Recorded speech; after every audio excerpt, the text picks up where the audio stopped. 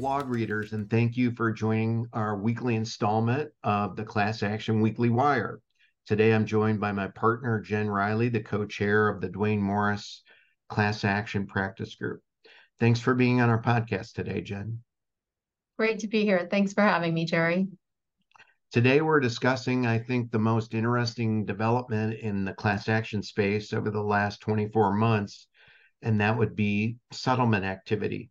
I'm a big believer that one can tell a lot about what's going on in the class action world based on settlements in terms of what the going rate is to settle these cases. And the Duane Morris Class Action Review has a full chapter on the top 10 settlements measured by monetary values across a wide area of cases. I know, Jen, that the last year was an exceptional year of settlements. What was the major takeaway for employers?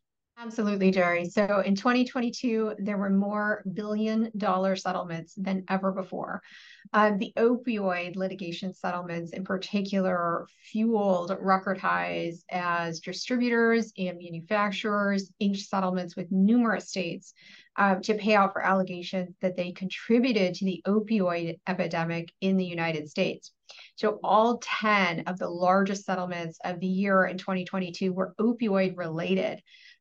Those numbers were astronomical. They included settlements for $7.4 billion involving distributor McKesson and $6.1 billion involving distributor AmerisourceBergen to resolve the vast majority of the opioid lawsuits brought by state and local government against those entities.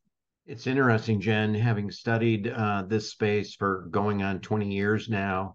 Most years, average settlements across all areas were $3 to $5 billion, and all of a sudden have a year where the settlements top $60 billion. It brought to mind for me the only analogous situation was 2 decades ago when state attorney generals and private plaintiffs settled big tobacco cases, and about 20-25 billion dollars, a lot of money at that time 2 decades ago, was spent. So 2022 was an exceptional, unique year by any measure.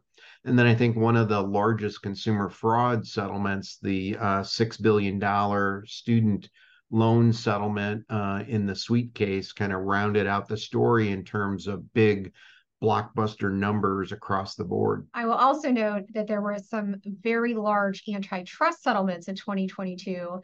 The top one came in at about $2.67 billion in that INRI Blue Cross Blue Shield antitrust litigation. That was an antitrust class action involving claims that health insurance companies violated the Sherman Antitrust Act by entering into unlawful agreements to restrain competition among them in the health insurance sales market.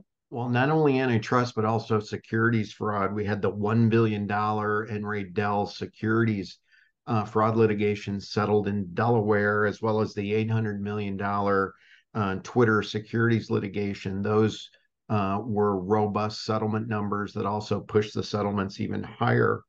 What were some of the other areas that you think warrant watching in the current calendar year in terms of the potential for large class action settlements? Well, definitely the largest settlement so far this year happens to be in the products liability and mass tort space.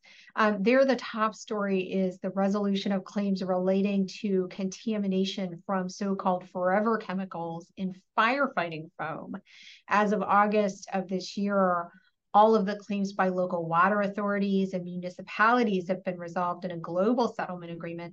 3M, DuPont, and other defendants will reportedly pay about $10.3 billion to resolve those claims as part of that settlement deal. That is one heck of a blockbuster settlement. The other area where I think we're going to see significant settlement activity at very high levels would be in the antitrust bucket, and we'll continue to see large numbers there, although it would take a lot of settlements to break the record that was compiled in calendar year 2022 by our calculations, checking this on a daily basis from January 1 to the present. We're at about $38 billion.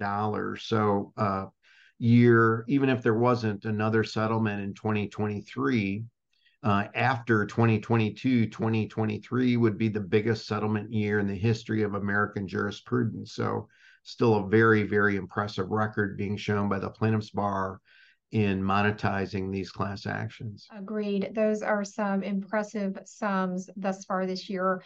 It will be very interesting to see how the rest of the year unfolds on that front. Well, we'll be sure to share these results and our analysis with our readers and listeners in terms of our 2024 Duane Morris Class Action Review.